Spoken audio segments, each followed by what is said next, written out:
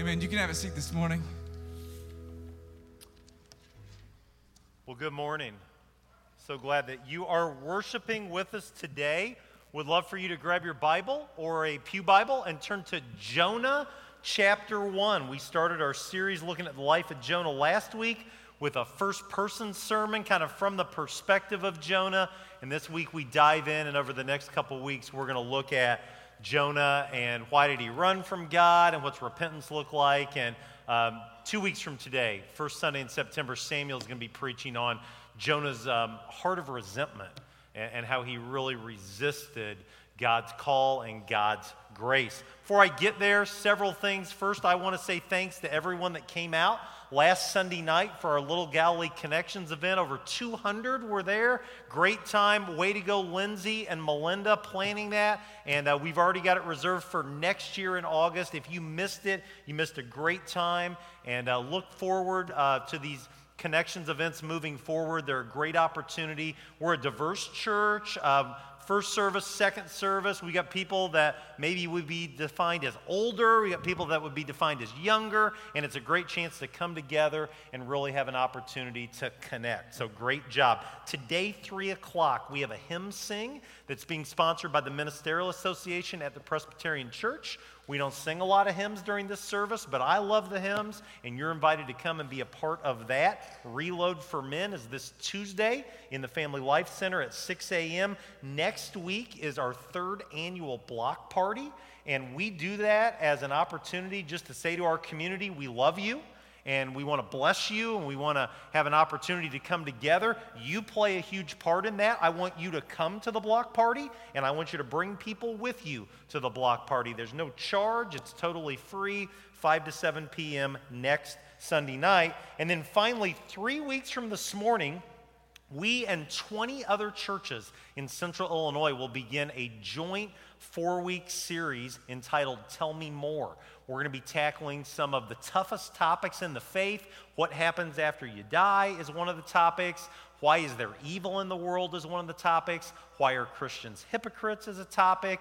And why do relationships go south? Why are there bad relationships? And I would love for many of you, especially if you live in a high-profile area, Route 54, Route 10, one of the main streets here in town, or if you have a business in one of those areas, we are wanting to inundate our community with these signs, Tell Me More. They're going to be all over Decatur. They're going to be all over Bloomington Normal. I want them to be all over Clinton, and I would love to have people, number one, see that churches can actually work together on ventures like this, but secondly, to check us out and give us a look beginning September 10.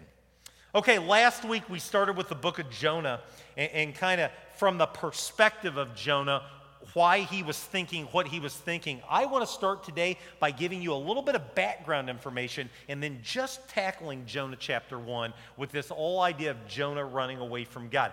Jonah is one of 12 minor prophets. There are 4 major prophets. These are books in the Old Testament. And when you say minor prophet, the temptation is to think, well, Jonah's not as important as Isaiah.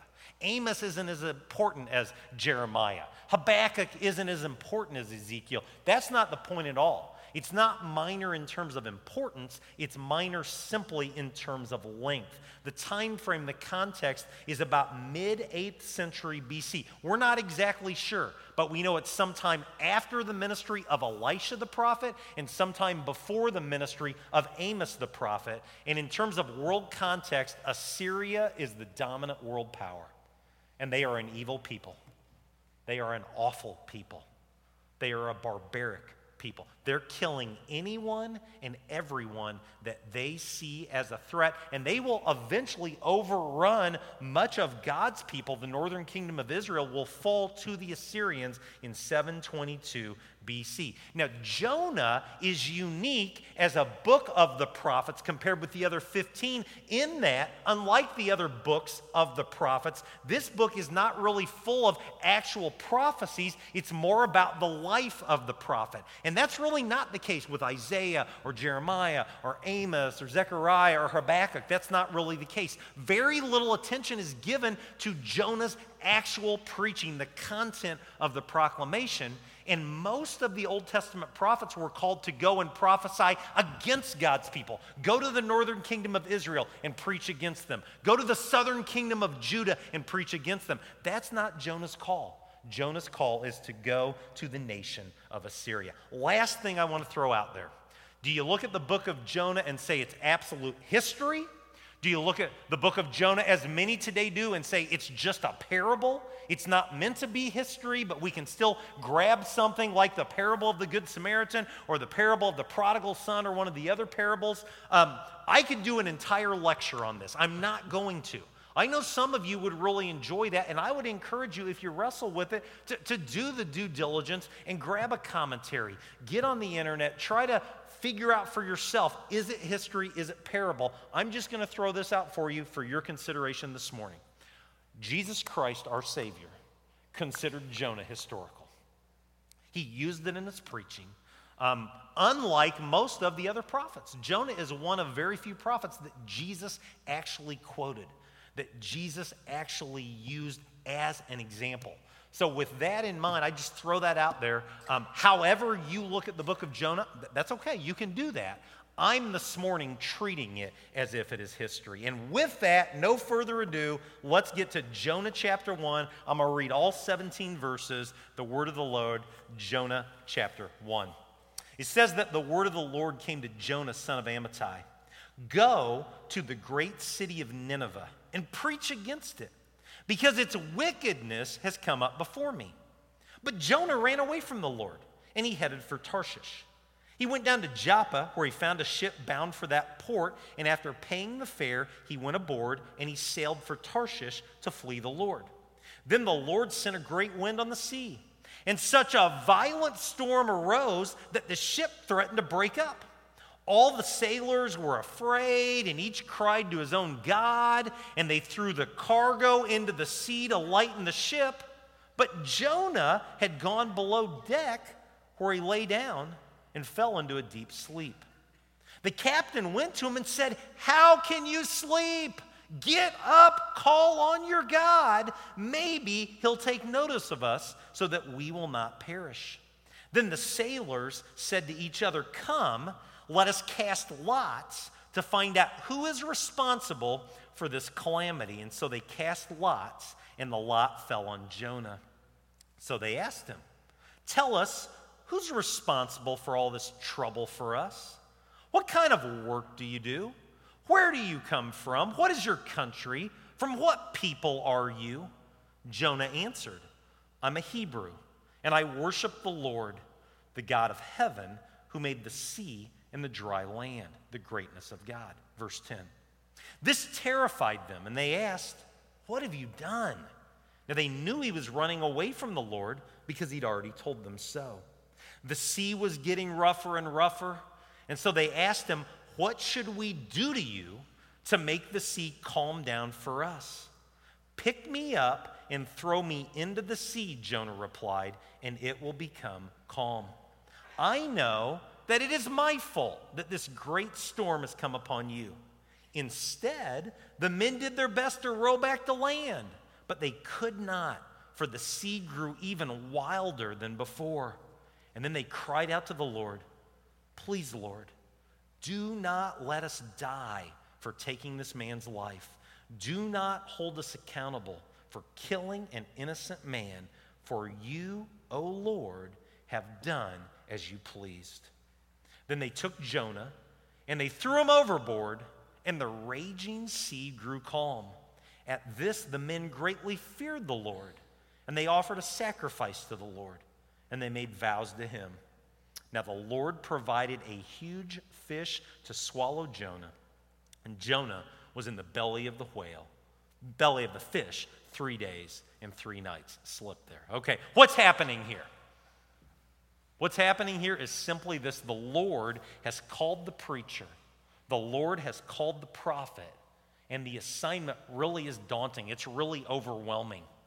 Go to the most barbaric people the world has ever known and preach against their wickedness. This would be like if I received a call from the Lord today to go to North Korea and to go to the capital city of Pyongyang, or however you pronounce it, and to preach against the evil of that regime, to preach against the evil of Kim Jong-un or whatever his name is. Suicide mission, right? You're not coming back from that. So that's the assignment.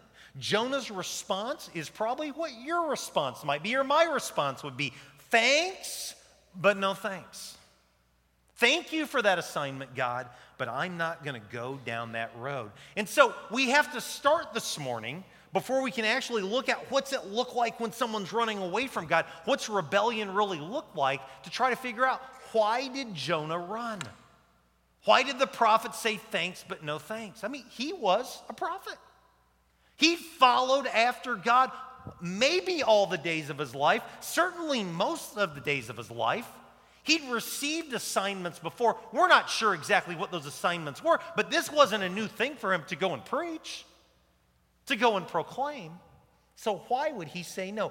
Maybe Jonah said no because of an incredible hatred toward the people of Assyria.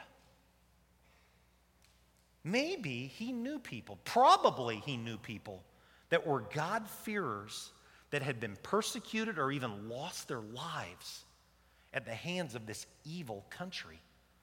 And so I think it's fair to say he probably had a lot of hate for the people of Assyria. Can I ask you this morning, do you find yourself in church this morning with a deep-rooted hate toward a race, toward a group of people? Are there people that you hate? Are there individuals that you just hate them? You can't stand them. You despise them. You know, racism's kind of a big thing right now in our country, and there's a discussion that's going on, and I think it's healthy to have that discussion, and I want to be crystal clear for the second Sunday in a row. I don't want anyone to ever mistake what I believe is the truth, and it is this: you cannot be a racist and be good with God the Father. Can't do it. It's not possible. There's no such thing as a Christian racist. It's an oxymoron with emphasis on the word moron. It really is. I mean, it just is. And that's not mine. I stole that from another preacher. So, why would the preacher prophet run? Maybe it was fear of the actual assignment. Maybe it was that he knew, man, this is a suicide mission. And that's all she wrote, and I'm out if this happens. Or maybe, just maybe, it was fear of the character of God. Chapter 1 shows us the greatness of God. Spoiler alert, if you come back next week and the week after, you're going to see the goodness of God play out. How God is compassionate and full of love and forgiving and grace-filled. And maybe, just maybe, Jonah knew how the story was going to end. And he didn't want to see those evil people. He didn't want to see those barbaric people embrace and be blessed by the grace of God. Well, I think Jonah chapter 1 is really helpful for anyone that is running away from God. And let's be honest, we've probably all been there at a time in our life where we're kind of in rebellion with God. We find ourselves on the run. You may be here today and you have someone that you love dearly, someone that you have a relationship with, someone that you work with, someone that you go to school with. And if you were to try to define them, a fair definition would be they're running from God. They're running away from God. They're in rebellion against God. And so as we go through these different attributes of what's it look like when someone is running away from God, if there's someone in your world, if there's someone in life, if you're that person, will you just pray, God, speak to me? God, use me? God, help me? It could be that you're here not by accident, but on purpose for this message. Not because it's a great sermon, but because it's a great passage of Scripture. Because there's much truth that we can grab a hold of from this ancient prophet, the story of this ancient prophet. So, running from God, insight from the book of Jonah. Number one is this: see that, simply put, running away from God, it's disobedience. Rebellion against God, it's disobedience. Bottom line. That's the summary of the entire first chapter. Jonah is on the run. He's running away from God. It is impossible to obey God, to be good with God, and be running away from God. It's impossible. Bottom line, running from God is disobedience. Number two, when you are running from God, it's uncomfortable to actually be in God's presence. It's not a lot of fun. I love Sundays. I get up earlier on Sundays than any day of the week except for reload days. Reload days are just a little bit early, but I love to come together. I love to hear the hymns first service. I love to hear contemporary worship second service. I love communion. I love Bible study. I love to connect with all of you. It's a blessing. I love to be in the presence of Christ followers. I love to gather in our beautiful sanctuary. But when you're running from God, probably be pretty uncomfortable to be around a bunch of people that are lifting their hands in praise to the Lord. Be pretty uncomfortable to be in a community, a Bible study. And so what's Jonah do here? Jonah says, God, you want me to go east to Nineveh? I'm out of here. I'm going as far west as I can go.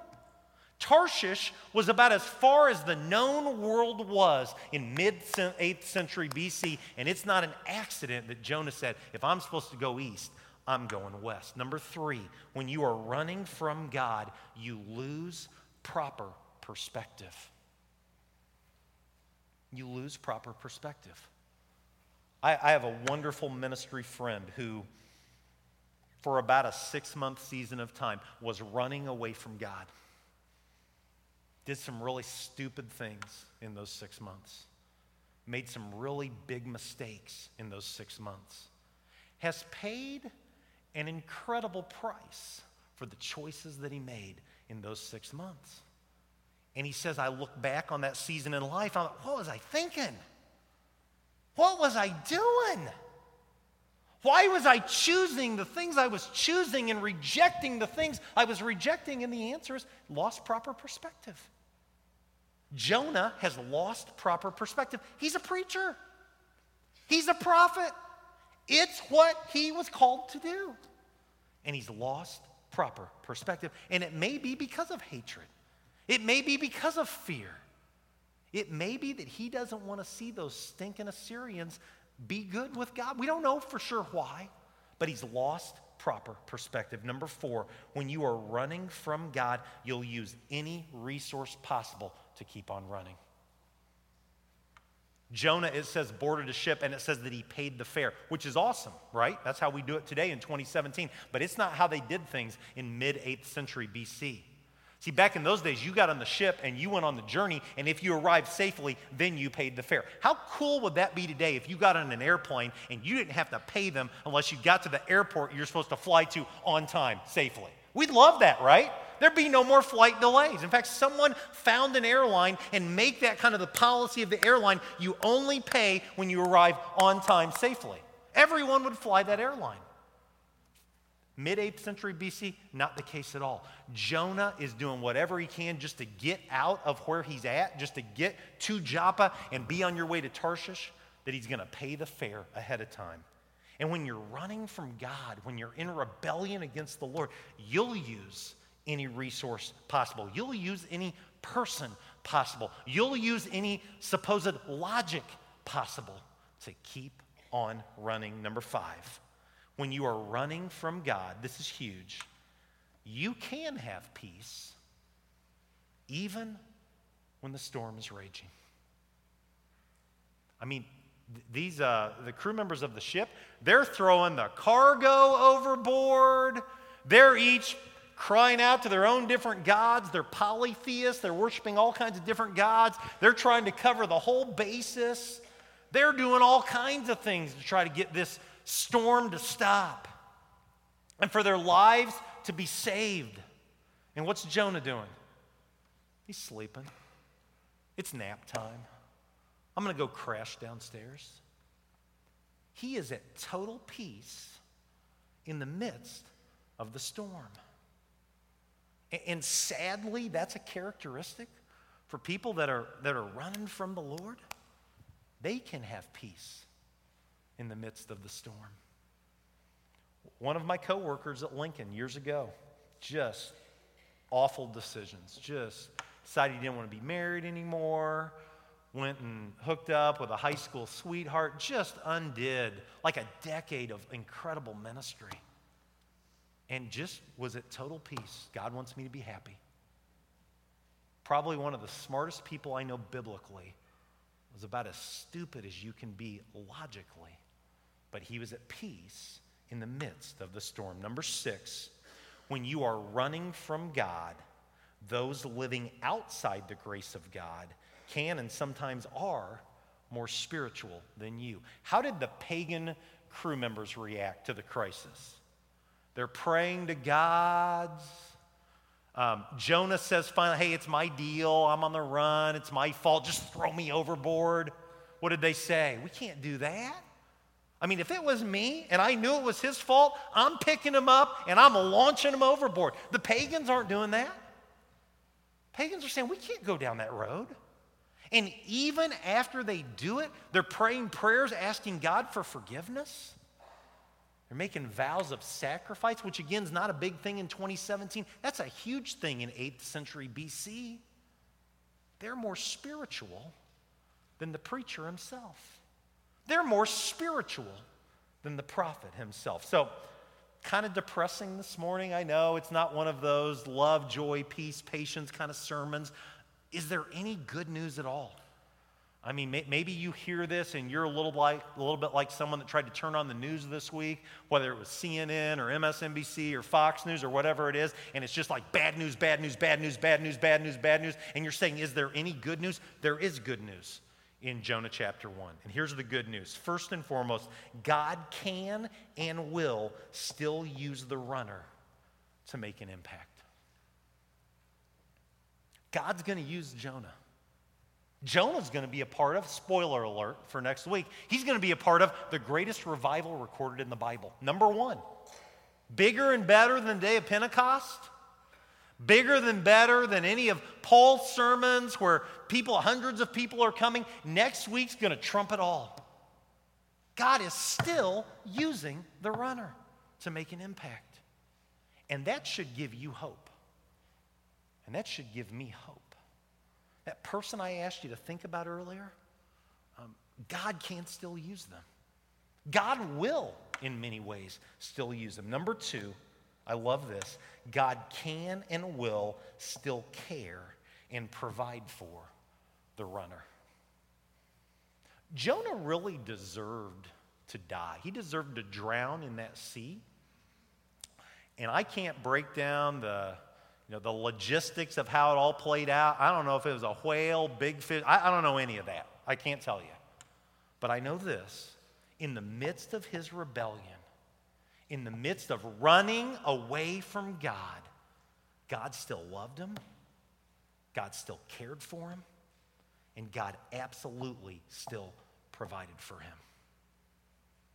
And that should give us all hope. That should give you hope if you're running from God. That should give you hope if someone you love is on the road for God. God has an incredible, incredible passion that all people be saved. Paul gives us that in the book of 1 Timothy. He wants all people to be saved. That doesn't mean all people will be saved. In fact, I think it's probably fair to say most will not. But his heart is that even someone running away, even someone on the run, would come home. So here's the bottom line. Here's the point of today's message. It's really the point of the entire book of Jonah. If you don't get anything else, if you're caught up on, is it history or parable and get this more than anything else. People living outside the grace of God absolutely matter to God. That person I asked you to think about earlier absolutely matters to God. God has an absolute heart. His heart breaks for people who are living outside his grace. And let's be honest, we all know people. We're all in a relationship with people that it would be fair to define the current state of where they're at now as living outside the grace of God. God loves them. God cares for them. God wants them to come home. Bottom line. So I'm going to leave you with a question this morning. And here's the question. Because we know that people living outside the grace of God matter to God, the obvious question is, do people living outside the grace of God matter to you? Do they matter to you? Now, I know the textbook answer is, well, of course they matter to me. I'm a Christian. Of course they matter to me.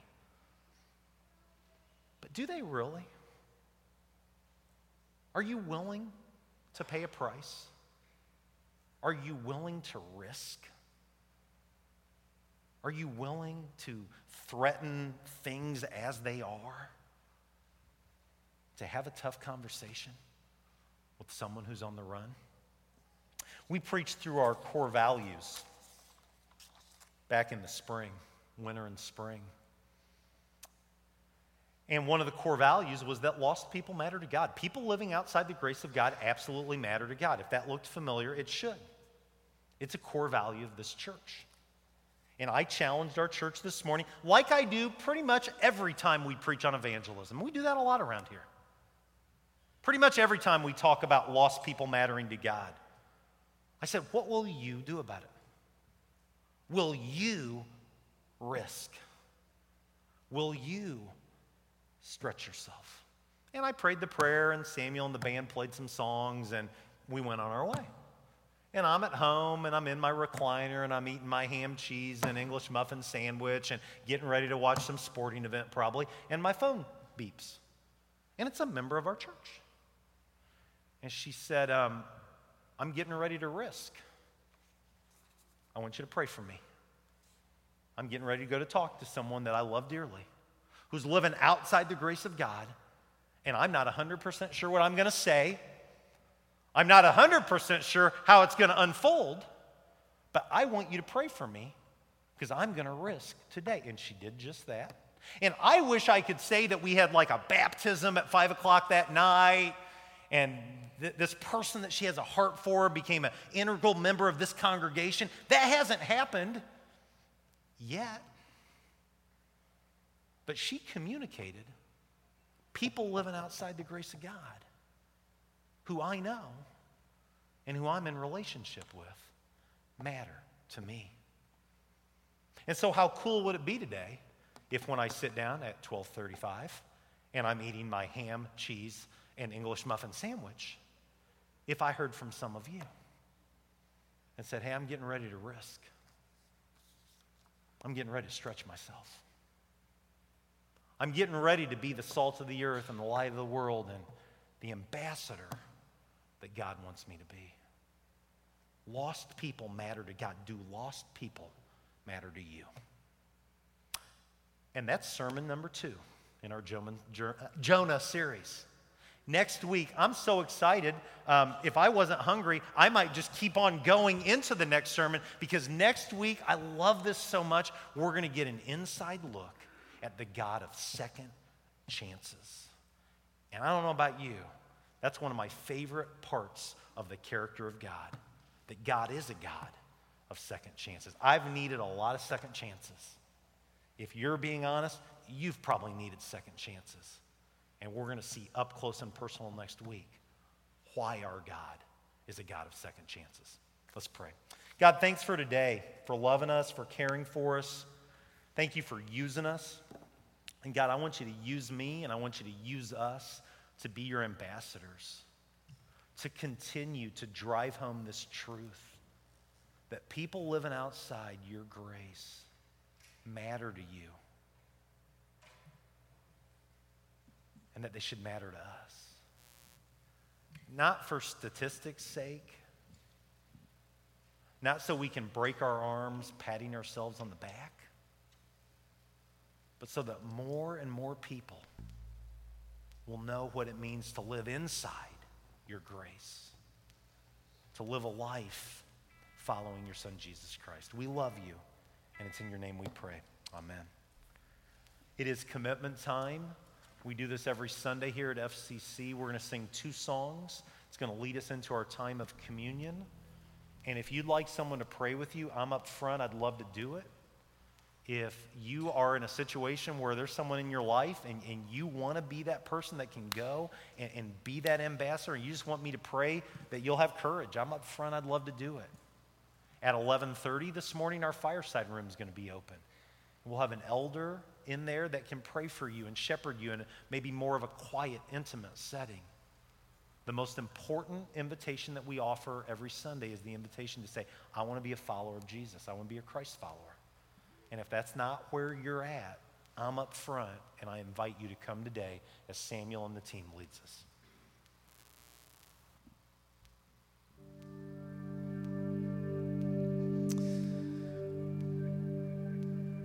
I'm going to read a scripture from Psalm 139. And as we've been learning about Jonah, we've been seeing how he ran from God for fear of different things, and this psalm speaks to that. Where can I go from your spirit? And where can I flee from your presence? If I go up to the heavens, you are there. If I make my bed in the depths, you are there. If I rise on the wings of the dawn, if I settle on the far side of the sea, even there your hand will guide me. Your right hand will hold me fast. If I say, surely the darkness will hide me and the light become night around me, even the darkness will not be dark to you. The night will shine like the day, for darkness is as light to you. And so I'm going to ask you to stand as we sing this next song together. I don't know which one you are, what areas of your life that you're running from God, whether you're running from God because you know what's right, but you don't want to do it. Maybe you're running from God because you're afraid of His anger